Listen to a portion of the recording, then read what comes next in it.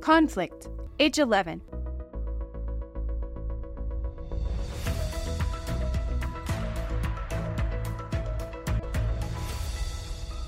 Now is the right time.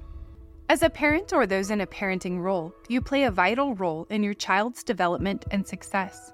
There are intentional ways to grow a healthy parent-child relationship, and growing your child's skills to manage conflict provides a worthwhile opportunity. Conflict happens in families, between spouses, among siblings, and between parents and children or teens. Arguing in family life is typical and expected. How you discuss and work through problems together can grow your child's or teen's life skills so they are ready to grow and sustain healthy relationships beyond your family. Children and teens ages 11 to 14 need to practice and grow their listening, empathy, communication, and problem-solving skills to thrive. They will need to learn to stop and calm down before saying or acting in harmful ways. And they will have to learn to reflect on poor choices and take responsibility for their actions. If they cause harm, you will need to guide them to a better decision so that they learn how to mend physical or emotional damage done. Everyone faces challenges in managing conflict. "You can't tell me what to do," your child or teen may exclaim in embarrassment and frustration after breaking a house rule with a friend. As your child or teen develops, they must test their limits and the rules to internalize them. This testing can lead to challenges. The steps below include specific, practical strategies to prepare you to help your child or teen work through conflict in ways that grow their skills. Why conflict? Whether it's your 11-year-old hitting an older sibling in frustration or your 13-year-old refusing to get ready for a family event, establishing regular and healthy ways of working through conflict that isn't harmful to themselves or others is essential as your child or teen learns to grow healthy relationships. This conflict resolution includes teaching your child or teen vital skills that grow confidence. Today, in the short term, teaching skills to manage conflict in healthy ways can create more significant opportunities for connection, cooperation, and enjoyment. Trust in each other that you both have the competence to handle your relationships and responsibilities, and a sense of well-being and motivation to engage. Tomorrow, in the long term, teaching your child or teen the skills to manage conflict develops a sense of safety, security, and a belief in self, grows skills in self-awareness, self-management, social awareness, relationship skills, responsible decision-making, and deepens family trust and intimacy. 5 steps for managing conflict. This 5-step process helps you and your child or teen manage conflict. It also develops necessary critical life skills in your child or teen. The same process can also address other parenting issues. Learn more about the process. Here is a tip. These steps are done best when you and your child or teen are not tired or in a rush. Here is a tip. Intentional communication and actively growing a healthy parenting relationship will support these steps. Step 1. Get your child or teen thinking by getting their input. You can get your child or teen thinking about managing conflict by asking open-ended questions. You'll help prompt your child or teen's thinking. You'll also better understand their thoughts, feelings, and challenges related to how they feel when confronting them so that you can address them. In gaining input, your child or teen has a more significant stake in anything they've designed themselves. And with that sense of ownership also comes a greater responsibility for solving their problems. Has more motivation to work together and cooperate because of their sense of ownership. We'll be working in collaboration with you on making informed decisions, understanding the reasons behind those decisions about critical aspects of their life, and we'll grow self-control, empathy, and problem-solving skills. Actions. Consider what challenges your child or teen in their ability to manage conflict in healthy ways. For example, if your child or teen is hurt or feeling rejected, it's a normal reflex for them to lash out with hurtful words in self-protection. Begin by considering the following. Ask how your child or teen feels when they argue with a family member or friend. What are some ways you can tell you are having a conflict with someone? What are common issues that cause conflict for you? How do you feel when you are having a conflict with someone? Name the multiple feelings that occur. If your child or teen is having trouble, you could help them by saying, maybe you felt mad, frustrated, sad. What do you notice about what's going on in your body? Name the ways that your child or teen physically experiences conflict, whether it's a red, hot face or a racing heartbeat. You can also use your experience to help your child or teen be curious about how their body responds when upset. You may say, "I notice when I am upset, sometimes my stomach hurts, and other times I get real warm in my chest and face." What are examples of negative impacts you have had on others that maybe you didn't mean? How might you have engaged differently to reduce the negative impact? Step 2. Teach new skills. As a parent or those in a parenting role, it's easy to forget that your child or teen is learning how to be in healthy relationships, including learning how to argue fairly.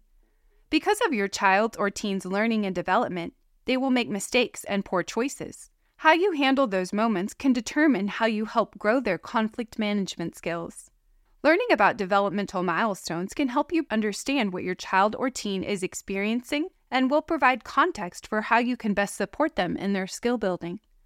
11-year-olds may argue with you as they assert their independence and fight with friends as they worry more about being liked. They may exclude others to gain popularity. 12-year-olds may find themselves more run down by stress.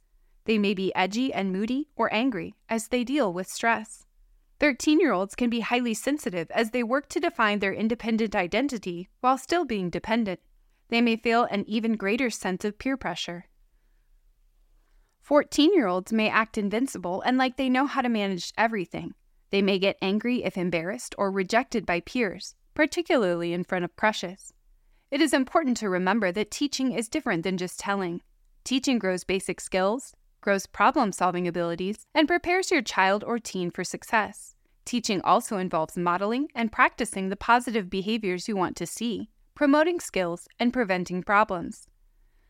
This teaching is also an opportunity to establish meaningful, logical consequences for unmet expectations. Actions. Teach constructive conflict management to your child or teen using the following model. Step 1. Stop. This is the most crucial step and requires you to pause. Explain to your child or teen that when they are in a conflict, it is easy for the reactive or emotional part of the brain to take over. Unfortunately, this might result in saying unkind things and doing things they regret when functioning in this part of their brain. It is important to pause to get the thinking brain connected. There are many ways to pause, including taking a breath, visualizing a stop sign, or simply imagining hitting a pause button. Step 2. Check in. The second step has 3 parts and requires them to check in with their body, feelings, and needs. The following questions will help. What sensations do you feel in your body? Racing heart? Sweaty palms? What are you feeling? Angry? Hurt? What do you need? To be heard? To feel like your opinions matter? Step 3. Communicate. Encourage your child or teen to communicate their feelings, needs, and requests, which might sound like, "I feel frustrated and I need my opinion to matter. Could you listen to me first without interrupting?" Teach your child or teen to repair harm. A critical step in teaching children and teens about managing anger is learning how to repair harm when they are part of the conflict or cause. Harm could be physical, like breaking something, or emotional, like hurting someone's feelings. Mistakes are a critical aspect of their social learning. Everyone has moments when they hurt another, but that next step matters in repairing the relationship. You are modeling and teaching your children and teens vital lessons on repair when you make amends with your child or teen after making mistakes. All parents or those in a parenting role have moments when they don't feel proud of their behavior toward their children or teens. Use these moments to take responsibility and repair. You may say, "I'm sorry, blank. I had some stressful things happen at work, but that doesn't make it okay for me to yell at you." Some parents may worry that apologizing reduces their authority. It does not. Instead, you are modeling how to repair a relationship when one person hurts another and creating a stronger bond with your child or teen. Both help to set them up for healthy relationships today and in the future. Here is a tip. If your child or teen has difficulty giving you a feeling word, offer them options and ask which one or couple fits their true feeling. This strategy helps expand their feeling vocabulary. Step 3. Practice to grow skills and develop habits. Daily disagreements can allow your child or teen to practice new skills if you seize those chances.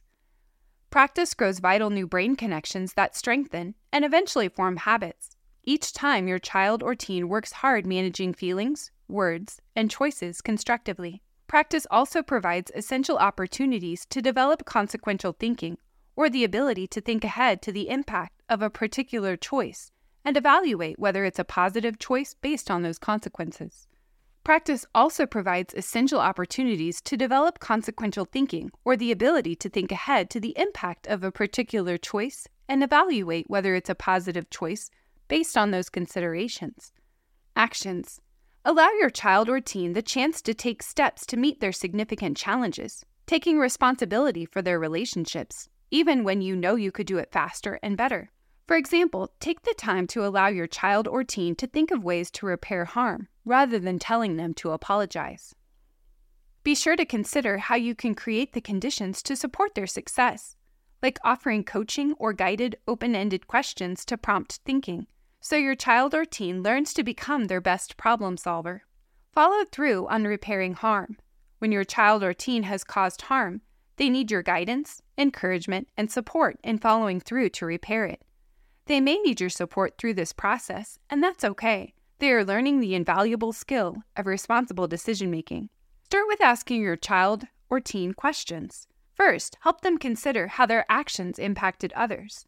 You might ask, "How do you think your friend felt when you broke their bike?" And then help your child or teen brainstorm how to repair harm.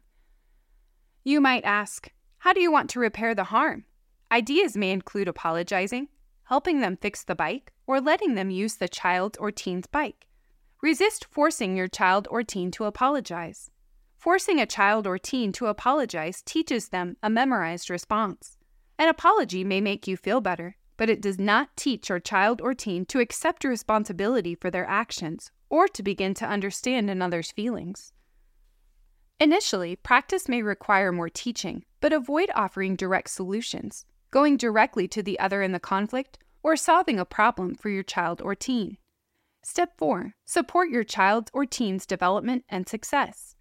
At this point, you've taught your child or teen how to manage their challenges with skill and persistence, and you are allowing them to practice so they can learn how to do these new tasks well and independently.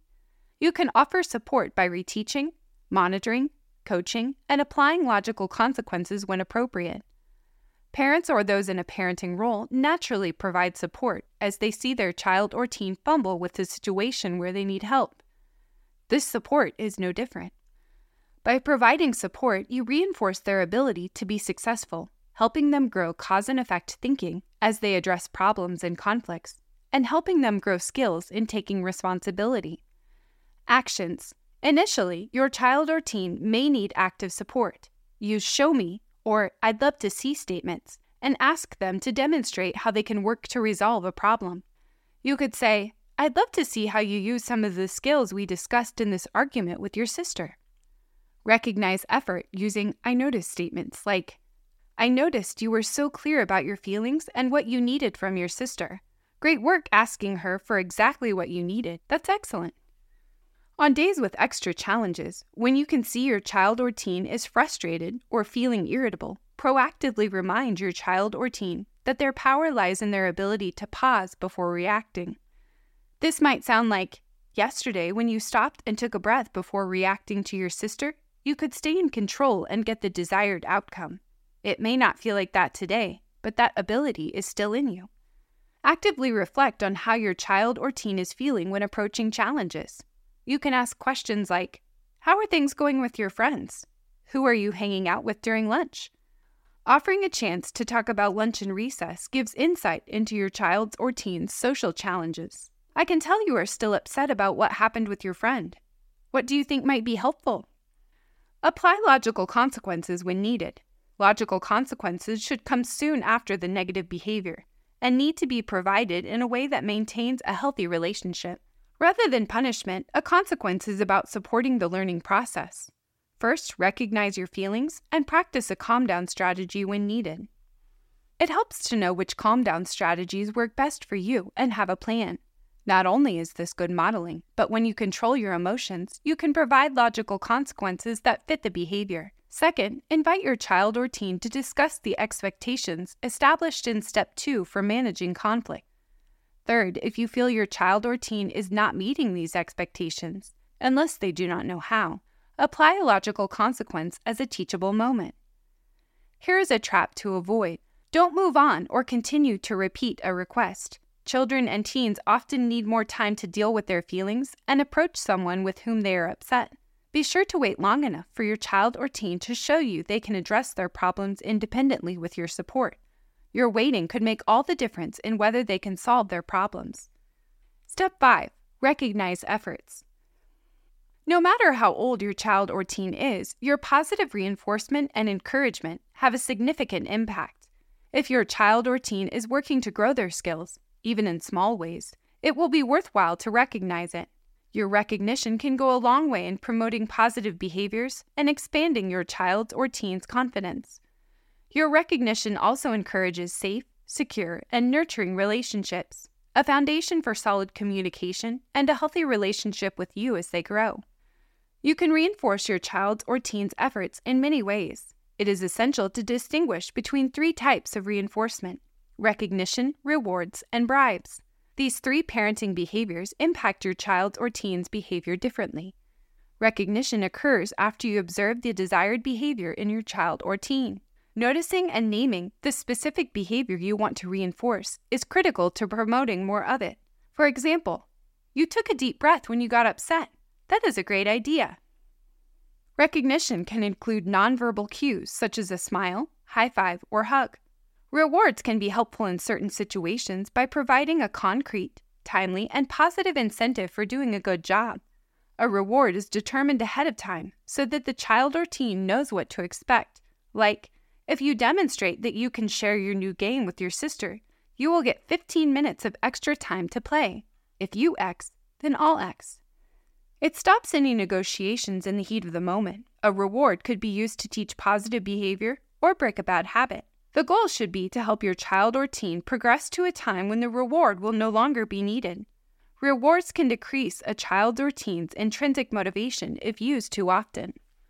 Unlike a reward, bribes aren't planned and generally happen when a parent or those in a parenting role are in a crisis, like a child or teen arguing and refusing to leave a social gathering.